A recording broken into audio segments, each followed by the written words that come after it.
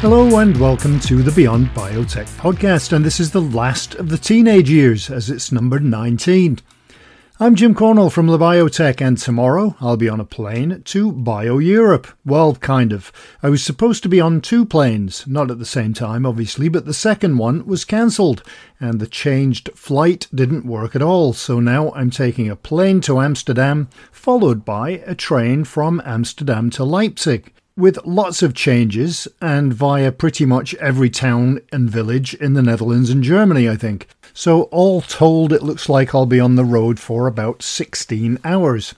That's enough time for me to drive to the airport and get a plane to Mumbai.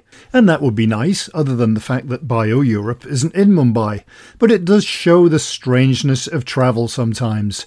To emphasise that, I was invited to an event in London last week, and to get there on a train is the same length of time I could get to Dubai by plane, assuming no flight delays, that is. On the bright side, the weather forecast in eastern Germany looks decent, even warm compared to here. My schedule at Bio-Europe is already looking quite crazy. I start at 8 AM on the Monday and I already have 22 interviews and meetings booked in the first 2 days alone. It's a pity that I don't know sign language, as there's a chance my voice will be shot after the first 5. I also hope I have enough memory to do all of the interviews, and by that I mean recording memory, not my brain. But that definitely could use an upgrade. Alright, let me tell you who our guests are on the podcast. We have conversations with Manuel Hogelich, CEO of Tau Systems, Mark Vogt, CEO of Immutep, and Laura Yeases, CEO of Bone Health Technologies. So it's another CEO week. And we also have our weekly chat with global commercial real estate services company JLL, and this week it's Travis McCready again. And that means if you listen to the show every week, and I'm clearly totally predictable, that it's time for lunch. No, it's time for this week's news that you may have missed over at biotech.eu. There was more positive news for Verona's COPD treatment, Clinical Microbiomics acquired MS Omics, and there were positive results from Milestone Pharmaceuticals' Phase 3 PSVT trial. We had a special newsletter on CRISPR, which, if I do say so myself, was pretty good, with 7 new articles on the site and some of them exclusives. Ophthalmology biopharma company Oculus has combined with EBAC. We had a story on UK grants that can give biotech startups a jumpstart, and a clinical trial for the treatment of advanced solid tumours was approved.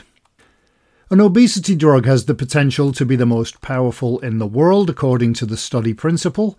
Gene activity could help identify the risk of kidney cancer spreading, and Emergex has developed a vaccine for smallpox and monkeypox.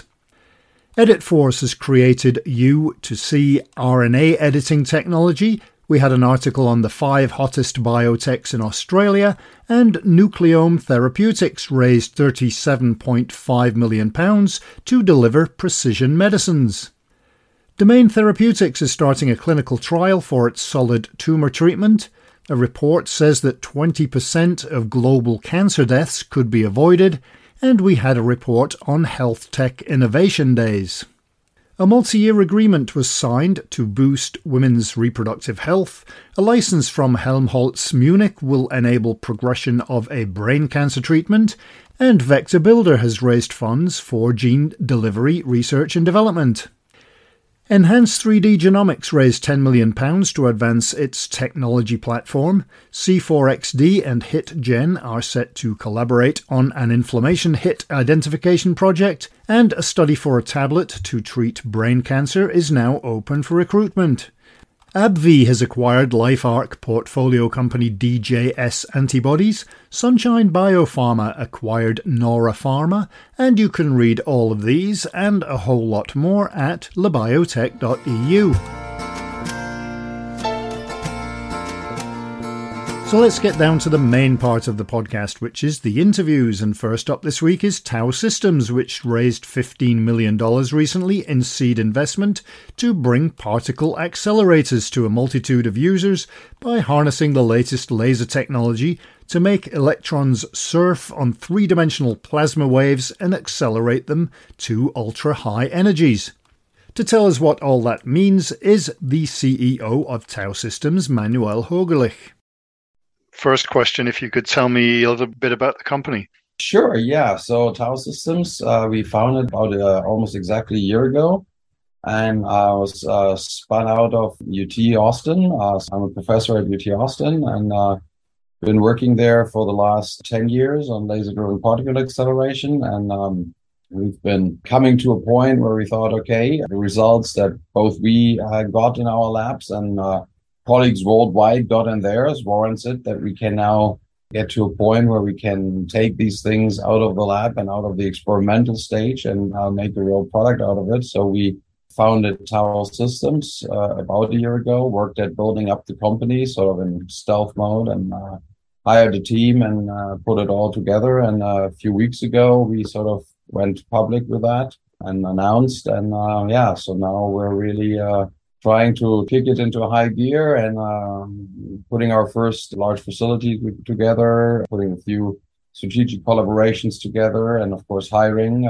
even more people. And our Tau Systems right now, we're about 15 people and going strongly on 20, hopefully by the end of the year, and a strong growth trajectory here. The premise of Tau Systems, what we really are doing is we're taking particle accelerators, which conventionally are very large campus-sized installations, synchrotrons and large linear accelerators that are kilometers in size, and we are shrinking those down to room size, basically. They're still meters, even many meters in size, the size of a large room, maybe a factory hall, but they are like, but we're making them to something where it's like a large machine that you would find in a factory and not something where it needs its own research campus, basically. Thereby, the goal is to really democratize access to them. Access is severely limited, well, by the simple fact that you typically have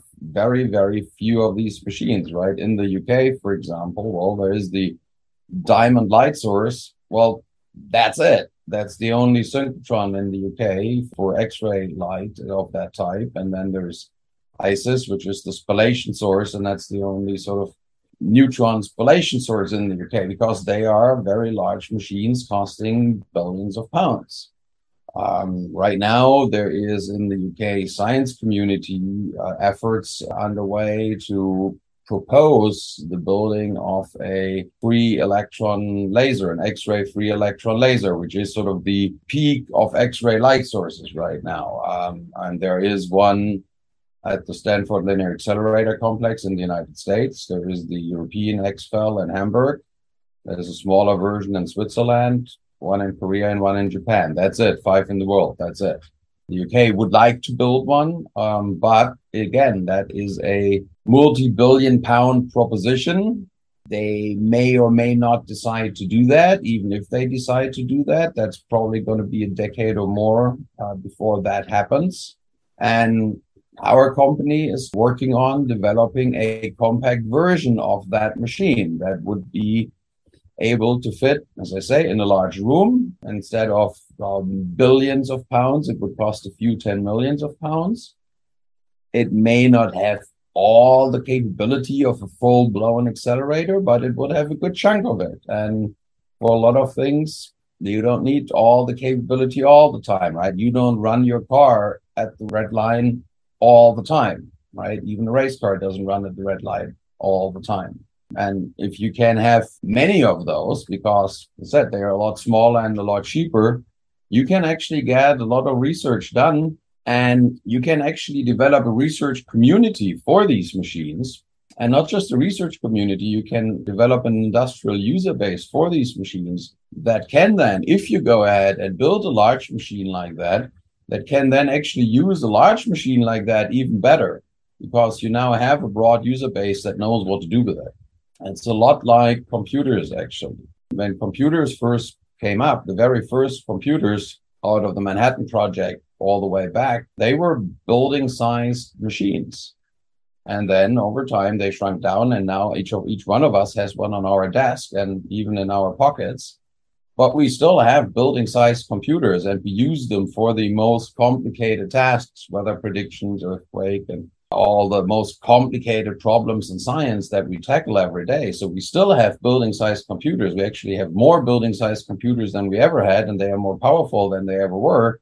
And still, each of us has usually multiple computers in our home. And you see the same, we think the same will happen with these sort of compact accelerators and light sources. The more we have of them, the more uses will become apparent for them in all kinds of areas of science. They will enable R&D in biology and pharma and material science and really all kinds of different areas in life science and energy research. And every time, basically, because especially when it comes to the X-ray sources, they are the next evolution of microscopes, basically. Every time when you want to look at something on a molecular level, that's when they are basically the most powerful tools that we have. They are like a very, very powerful microscope coupled to an ultra slow motion camera. So you can make a movie of two molecules bonding to each other, for example, of electrons jumping from one molecule to the other, things like that.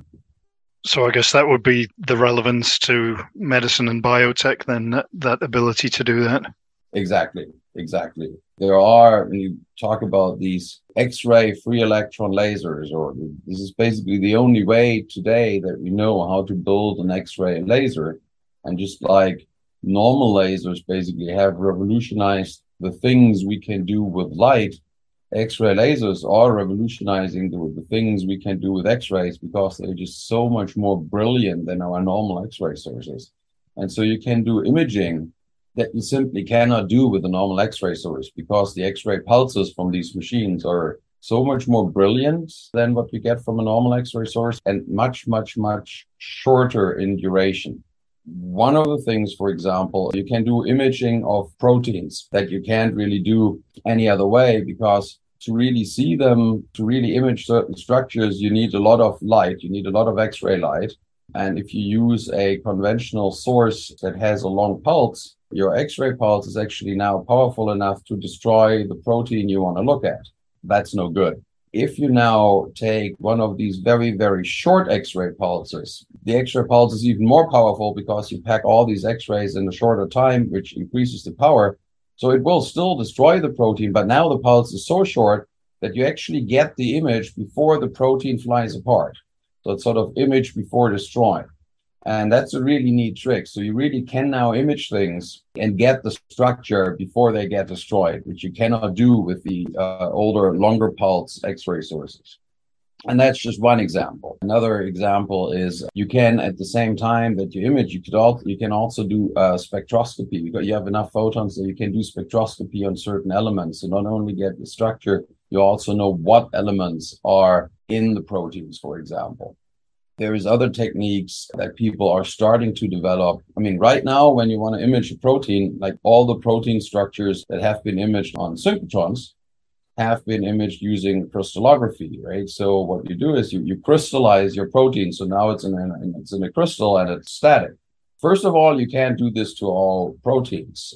A lot of proteins just change their structure when you do that. You can't crystallize all of them. You can, to zeroth order, you can crystallize smaller proteins, but the larger, the more complex they get, the harder it is to crystallize them and preserve the structure you want to look at, because it's no good if while crystallizing they change structure, because then again you get an image, but it's not the image you actually want, right?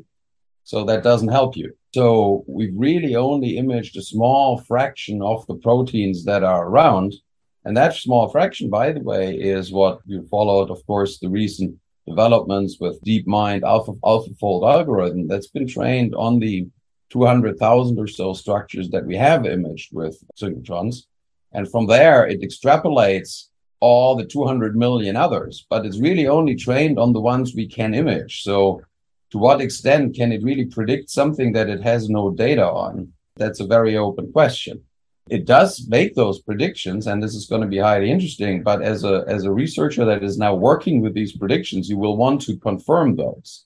You will want to measure these more complicated structures that AlphaFold is predicting. But now you need a method to actually measure them, right? And there's now new technologies. There's cryo-EM, cryo-electron microscopy, that can measure more complicated structures. And biologists, of course, also improve and get better and better and can crystallize more and more complicated structures. But still, it's an uphill battle.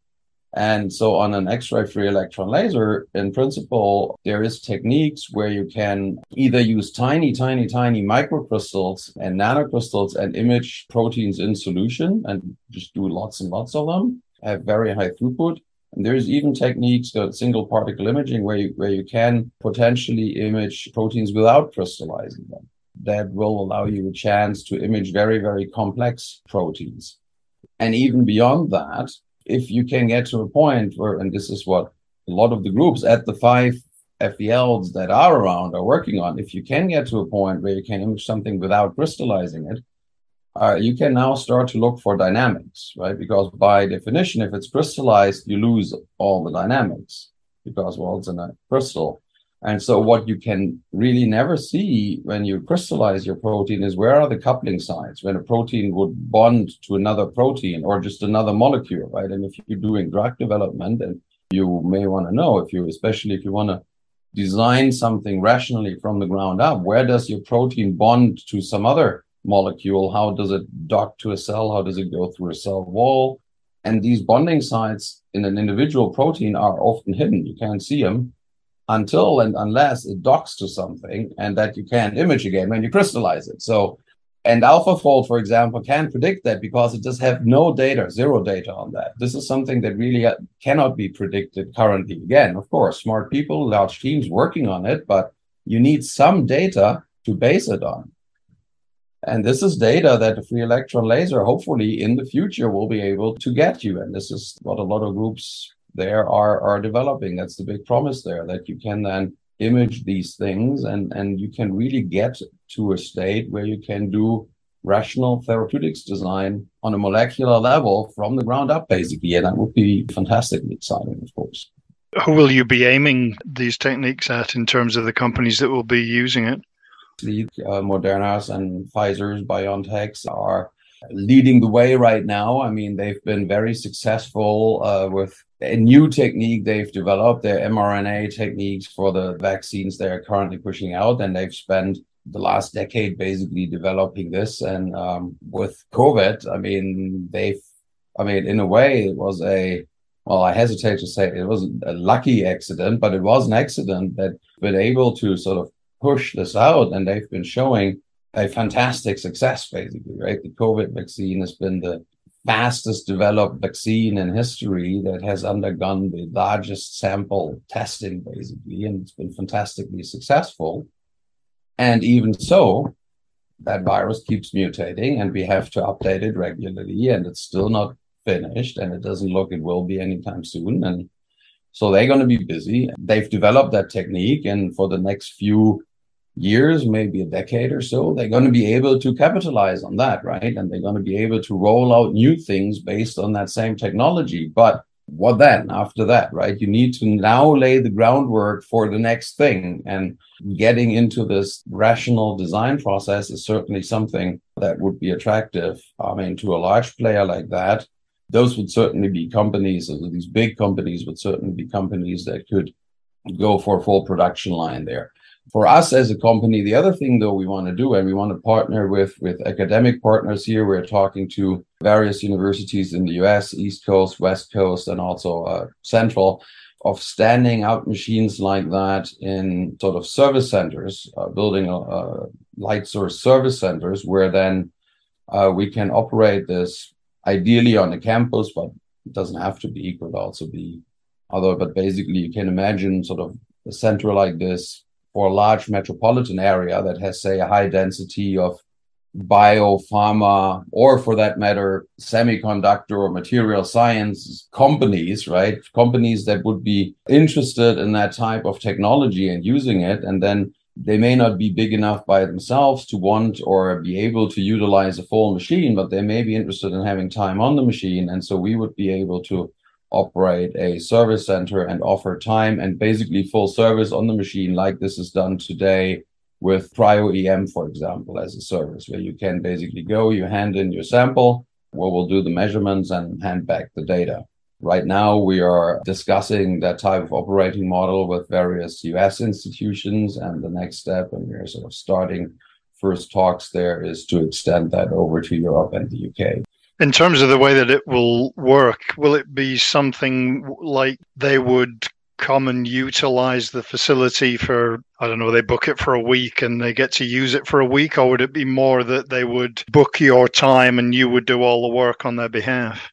I think it could be both, depending on the user and also depending on sort of the stage. In the first stage, one probably would work with users that have a little more experience, and one would tend more towards the former, and people would come for a little longer time, and we work together, especially since, as I said, right now, these imaging techniques still get developed at the big accelerator facilities. And so it would take some time to really develop the full chain from the machine all the way down to the detector, the data analysis, and all that. Once that's done, the goal would be to go into sort of a full production mode where people really just have to basically send the sample, we do the work and send back the data. But that will be a few years down the road. What's the approximate timing for getting this up and running? Well, we're starting to put the first prototype together, which will be in the UV, and we're hoping to have that running in about 3 years. The goal for the first X-ray prototype is more on the sort of 5-year scale. And by then, in parallel, we're working with people at the larger accelerators on the imaging system. And so hopefully by the end of the decade, we would hope to have the full version bioimaging system running. Next, Bone Health Technologies is a San Francisco-based company that applies science and medical expertise to create better health outcomes for women and men at risk of developing osteoporosis and the associated bone fractures. The company has created OsteoBoost, the first vibration belt specifically designed to treat osteopenia and prevent osteoporosis. And to tell us more is Bone Health Technologies CEO, Laura Yeases. All right. Well, I guess the first and most obvious question is if you can tell me something about the company. Sure. Bone Health Technologies is a company that was founded to treat diseases of the bone. In particular, we're focused on osteoporosis and osteopenia, low bone density. And really, really excited about what we're doing because these are some of the most common problems that we have. It's one of the biggest public health issues that we face, and really lack of treatments and options available. And what kind of things are you working on currently? So our main focus is on using vibration-based treatments. So we have a wearable vibration belt that we've just finished our pivotal trial, and we're working on analyzing the data and getting ready to submit that to the FDA. How does that work and what is it to treat? So it's to treat osteopenia in postmenopausal women. And in the future, we hope that we'll be able to also prove that it works for men, for people with osteoporosis, people taking osteoporosis medications. It's a belt, and it has a vibration pack that is applied to the lumbar spine. So you wear this belt, the pack is sort of at the very bottom of the back, right above the tailbone, and it applies a very specific type of vibration. And that frequency and amplitude of vibration has been shown to stimulate bone turnover and bone density improvements. So there's a body of research on whole body vibration, standing on whole body vibration platforms, and that has been shown to improve bone density. But people have a hard time complying with that treatment. The platforms are expensive. You have to sit there essentially doing nothing. And here you can be doing housework, walking the dog, standing in your kitchen. So it's very easy to incorporate this treatment into just everyday life. It is improving bone density in the lumbar spine and in the hips. So those are two of the areas that are most significantly affected by osteoporosis in terms of fracture risk. But in the future, we're hoping to have products that you could wear in other parts of the body. So, for instance, it's common to have osteoporotic fractures of the wrist and of the thoracic spine. But for now, we're targeting the lumbar spine, L1 to L4, and the total hip, top of the femur. So when you hear of people breaking their hips, we're hoping that our treatment will lower the risk of that. Excellent. I know my elderly mother, that happened to her. She fell in the kitchen and broke her hip. And it seems such an innocuous fall. You know, it's not something that's a big force. It's just a fall. And you don't realize that it's quite as serious as it is. And I guess the numbers are quite high for that kind of fracture as well. Well, first of all, the seriousness is really something. You know, about 25% of people who break their hip, they don't die from the hip fracture, but they don't survive a year, because it just oftentimes precipitates a big decline. And then half of people who break their hip lose their independence. So it can be a devastating injury. Now, there are patients who recover and do well, but it is something to be avoided at all costs, if possible. And if you look at the anatomy of the body, you see that there's this sort of narrow part of the hip. It's called the femoral neck, that kind of angles in towards the pelvis. And that area is just narrow. And if you lose too much bone density there, it doesn't take much for it to break. It's very serious. Half of all women will have a fracture from low bone density in their lifetime, and 1 in 4 men, which is not a small number. That's what gets me so excited about what we're doing is, there are effective medications and treatments to use, and that's great, but there's currently nothing that you can do early on in the course of this condition. So if you think about cardiovascular disease, man in your 40s or 30s, they'll check your cholesterol. And if your cholesterol, blood pressure are high, you'll treat it. You'll take a relatively safe medication. And hopefully, in your 40s, you can take a medicine that's going to prevent the heart attack in your 60s or 70s from this plaque accumulating. It's a long-term thing to try to head off this condition. Well, with osteoporosis, let's say you find out, and for many women, they'll have osteopenia in the late 50s. And if you find out, in the late 50s that you have osteopenia, the doctor will say, well, try to exercise and get enough calcium and vitamin D, which maybe you're already doing, so not much else you can do there. And if you develop osteoporosis, then we'll give you a medicine. So there's nothing right now to use early on and kind of head this off. What kind of stage would you be using your treatment? Is it sort of in the 40s or 50s or? I think for most patients, it'll be the 50s and 60s. There are some exceptions where it's earlier. Our pivotal trial, which I mentioned before, was for postmenopausal women. And I think the average age in our trial was about 60. So we had some in their 50s, some in their 60s. We had 1 or 2 that were older. But by then, most women tend to have osteoporosis. And so they didn't qualify for the trial because the trial was osteopenia. There are medications for osteoporosis, and we would like to do trials that are adjunctive, so combine our device with those medications. And in particular, there's a lot of understanding and knowledge that the anabolic medications benefit from the patient's exercising.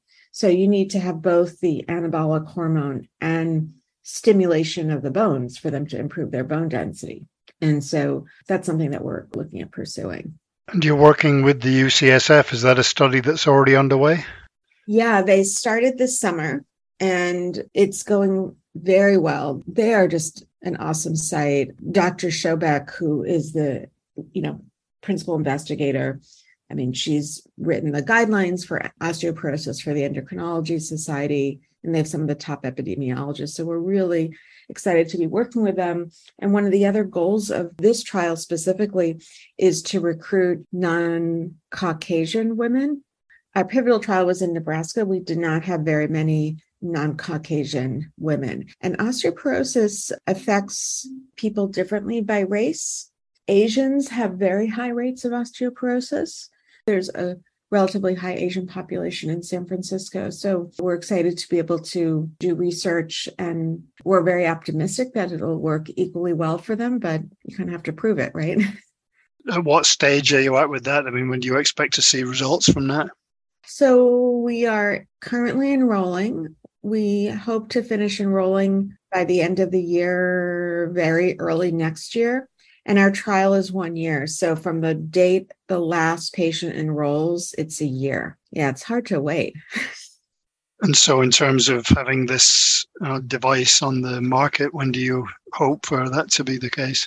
So I'm sticking with my, best case scenario here. And there's a big variation in timelines with the FDA. So we are what's considered to be a breakthrough device. Breakthrough is a status granted by the FDA to devices that are meeting a high priority unmet need. And so in theory, that gives us faster turnaround times with the FDA. But in practice, I've been told by other startups that, they're fairly backed up because of COVID and things like that. So this remains to be seen. Our FDA process could be anywhere from 2 to 6 or 9 months. I've been told to plan, estimate around, 5 or 6. We'll see. And then as soon as we're approved, hopefully we'll be able to start shipping.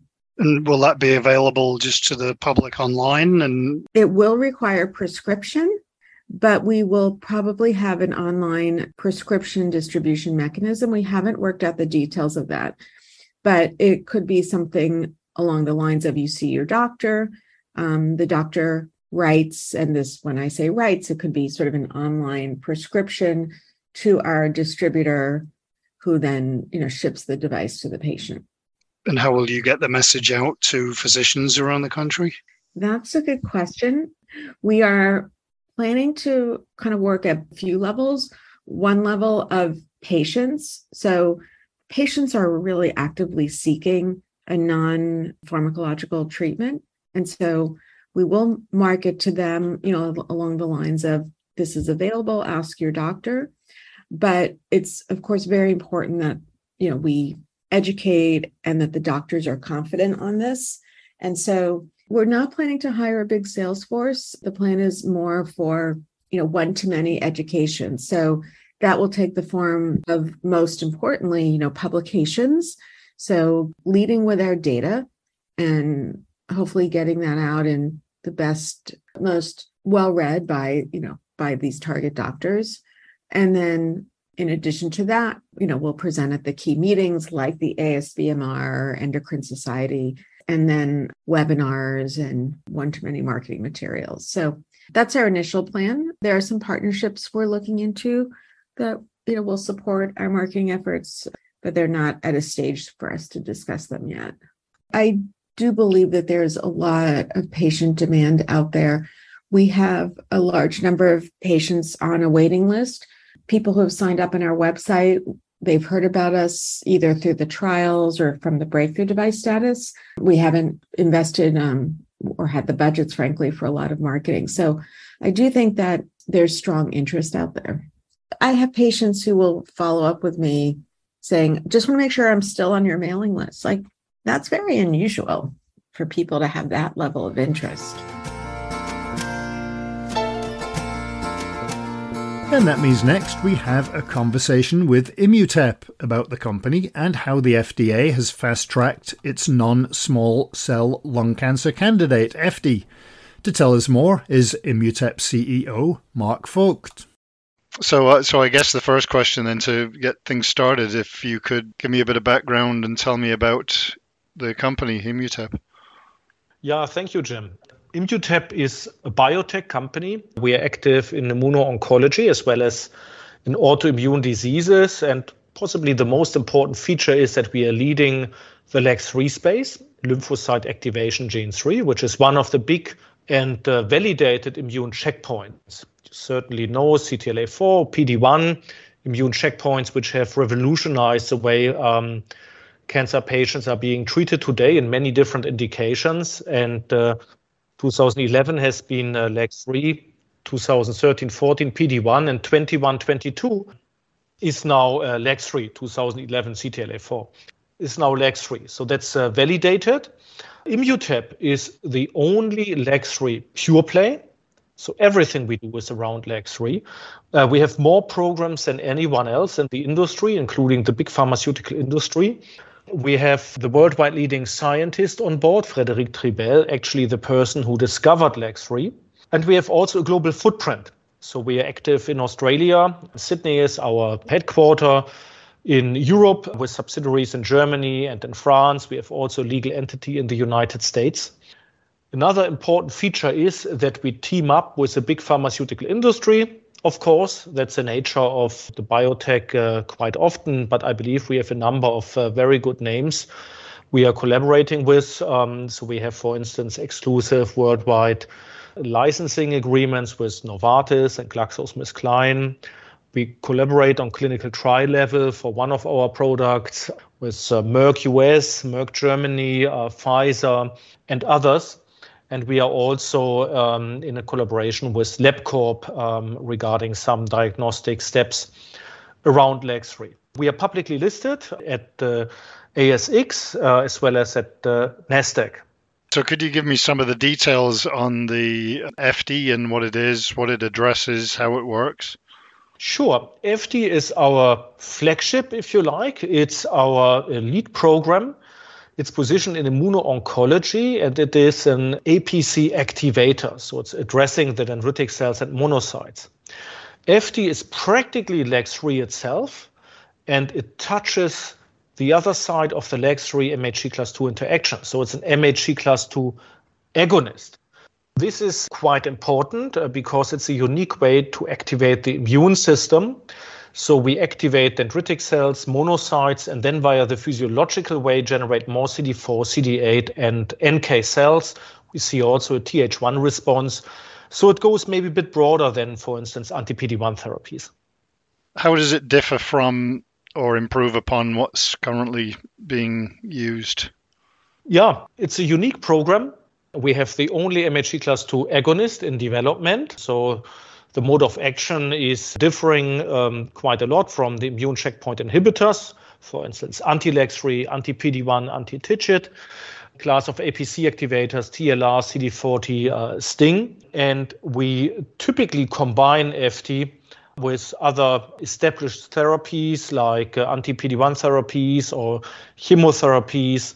So we improve in a, I believe, safe manner the outcome for different indications in oncology. And as far as the treatments, does it work alone or does it work better in conjunction with other treatments? So we have also monotherapy experience with FD, but the reality in oncology is that the combinations are the way to go. Obviously, there are many different clinical trials out there combining different approaches, and this is what we do as well. We are doing that, for instance, with Keytruda from US Merck or with Avelumab from Merck Germany and Pfizer, with chemotherapy. So we are searching for the right medical setting, unmet medical need, and try then in concert with existing other therapies to improve the outcomes for patients. And how is the drug administered? It's administered subcutaneously, actually every 2 weeks. With the treatment, what actually happens to the cancer? Does it just slow down cancer or does it actually work towards getting rid of it? Yeah, so eftilagimod or FD is pushing the gas of the immune system. And importantly, we see in one of our clinical trials, for instance, where we measured it, a statistically significant increase of CD8 T cells, the killer cells, if you like, doing the job of killing the tumor.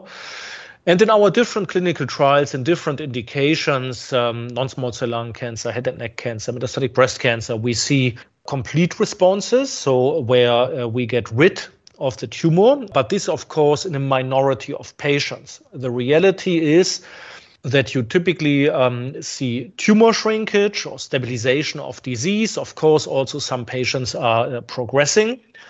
There is not the one silver bullet against cancer, but that we are also in a position to extend median overall survival, as we have been showing in the trial in metastatic breast cancer, that we increase progression-free survival, so that, in other words, we have better outcomes in the so-called endpoints in the clinical trials, so traditional endpoints like tumor shrinkage, meaning overall response rate, median progression-free survival, so the time until the tumor grows again, and median overall survival. And this is what we try to improve with hopefully better quality of life for the patients. And this is something which we measured also in the trial in metastatic breast cancer, where FD has been combined with traditional chemotherapy and tested versus chemotherapy plus placebo, and we saw a significantly better quality of life for the patients taking FD. All right. I guess the most recent news was that the FDA has fast-tracked FD. What does the FDA fast-track mean for the company and I guess ultimately for patients? Indeed, regulatory designations such as fast track are very important for every biotech company because you get it based on treating serious conditions and fill potentially unmet medical need. And the purpose from the FDA is to get important new drugs to the patients earlier. So you need to show superior effects and or avoiding side effects, for instance. So it enables the company to have more frequent interactions. And if we continue to deliver in terms of data and file for BLA, to have also a rolling review, or to file subject to the conditions for accelerated approval. And actually, we have 2 fast-track designations for FD, one in first-line head and neck cancer we received in the last year, and then very recently, based on our results in first-line non-small cell lung cancer, the most important cancer indications in immuno-oncology, based on the data we have been showing at ESCO, we received fast-track there as well. For patients with a typical biological setup, meaning the TPS score. And for patients, as mentioned, it could enable the drug to get to patients earlier. But of course, we need to deliver, we need to show more data and get the relevant studies up and running. Right. And speaking of the studies, where are you at currently with FD? Yeah, we have a broad portfolio of different clinical trials, and I think that's very important that the company is not exposed to binary events. So we have an ongoing trial in first-line non-small cell lung cancer, Keytruda plus FD, also under the umbrella, so to speak, of the same trial, second-line non-small cell lung cancer and second-line head and neck cancer. We have a trial, a randomized trial in first-line head and neck cancer looking at Keytruda plus eftilagimod versus Keytruda. So I think that's quite exciting. We have another trial called Insight 003, a trial looking at first-line non-small cell lung cancer, but with a combination of anti-PD-1 plus FD plus chemotherapy. We recently announced a new clinical trial, which is funded by the Polish government in soft tissue sarcoma, a phase 2, 40 patients looking actually at the neoadjuvant setting, including radiotherapy. And there are, of course, other trials we have been completing or we are planning.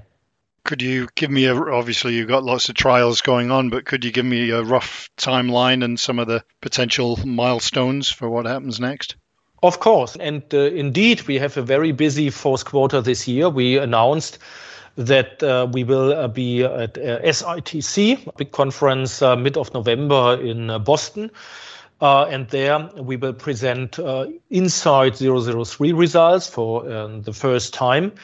And we also announced that we have a late-breaking abstract coming, will be published 2nd of November, if I'm not mistaken. But it's, of course, also very exciting. We have other news and updates in terms of manufacturing, in terms of expansion of our pipeline, potentially also from our various different partners. And this is fourth quarter alone. And the next year, more data, more trials, more updates. Is there anything else that you wanted to cover that we hadn't?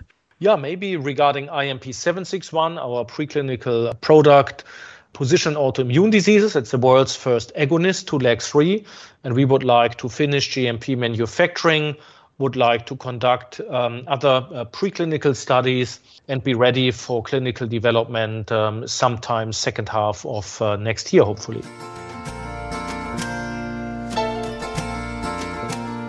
And now we're able to go over to the US for our weekly chat with Travis McCready at JLL. Glad to have you back, Travis. What have you got for us this week? Hi, Jim. Early in my career, I had the pleasure of working in philanthropy, leading grant-making and community investment for a billion-dollar foundation. The experience was eye-opening, introducing me to a whole new world of private capital, which is as underappreciated as it is crucial to the process bringing to market ideas and innovations that change the world. In the world of private capital, people obsess over venture capital and private equity, and rightly so. The sheer force created by the hundreds of billions of dollars deployed by VC and PE is impossible to ignore in the modern economy. When it comes to scientific advancement, while philanthropy doesn't put up the same numbers as VC and PE in the capital stack, its role is outsized in the way that it supports what may be the earliest, riskiest activities: talent development, advancing basic research, encouraging innovation, and facilitating translation of research into products. In this regard, levels of private philanthropy are as much a proxy for life sciences vitality as traditional capital measures like VC or federal funding. Current philanthropy supports basic research in the United States with about $5 billion annually.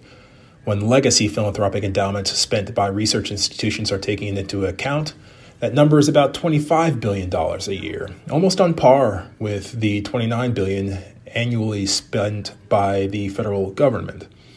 All told, based on these estimates from the U.S. National Science Foundation, private philanthropy accounts for 42% of support for basic science at U.S. research institutions.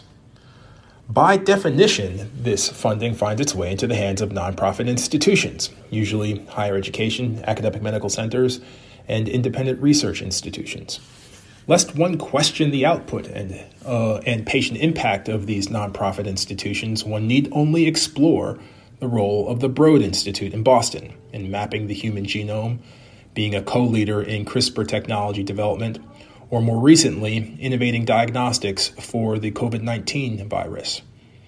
Somewhat unsurprisingly, there's a correlation between the states that have an abundance of these types of institutions and the vibrancy of their life sciences ecosystems. Compare, for example, the 6 leading states with these institutions: California, Maryland, Massachusetts, Pennsylvania, New York, and Texas, against our recently released 2022 Life Sciences Outlook. What's exciting to see is that science philanthropy is actually experiencing a growth spurt, in part driven by the wealth of individuals in the new economy, a desire to address global persistent challenges such as infectious disease and cancer, and a greater understanding of the risks and rewards associated with funding science. The past month alone, 2 major announcements were made to propel the life sciences industry for years to come.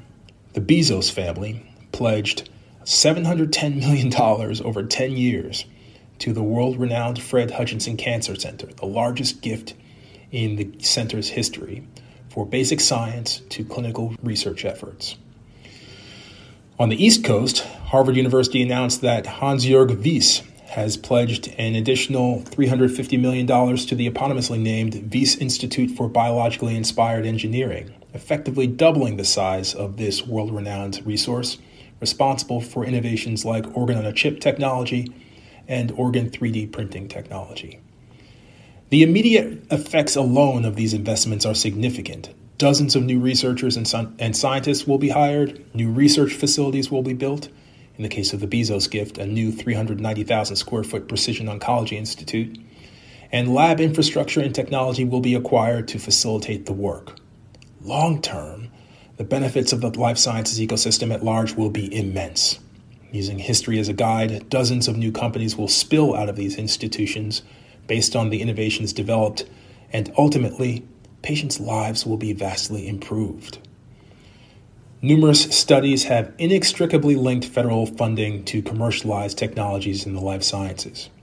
No parallel study has ever been conducted properly establishing private philanthropy in the pantheon of key funding sources for scientific development. That said, as a colleague of mine is fond of saying, Success leaves clues, and we are seeing the transformational scientific and economic effect that private philanthropy can have in life sciences environments across the United States. With that, Jim, back to you, and I look forward to being with you next week. Thanks a lot, Travis. Hopefully we will connect again next week, even though at this time next week I will be in Berlin after BioEurope ends. That's assuming I get the right train and don't end up in Latvia. Travis McCready is the leader of JLL's Life Science Markets Advisory practice in the Americas, working closely with the global and scaling life sciences companies, developers and investors to achieve breakthroughs. He has more than 25 years of experience spearheading successful ventures related to technology and innovation, including as president and CEO of a $1.6 billion life sciences funding agency. And that's it for another week. As I have to get up before 3 a.m. in the morning, I'm going to go and pack, and I hope I remember everything. I really should have just left it all in the bag from the last time. I'm assuming there won't be a huge amount of traffic, at least on the roads at 3 a.m. So if we are meeting in BioEurope, see you there. And I hope you have enjoyed this week's podcast, and that wherever in the world you are, you have a great week ahead, and will join us next time for another Beyond Biotech.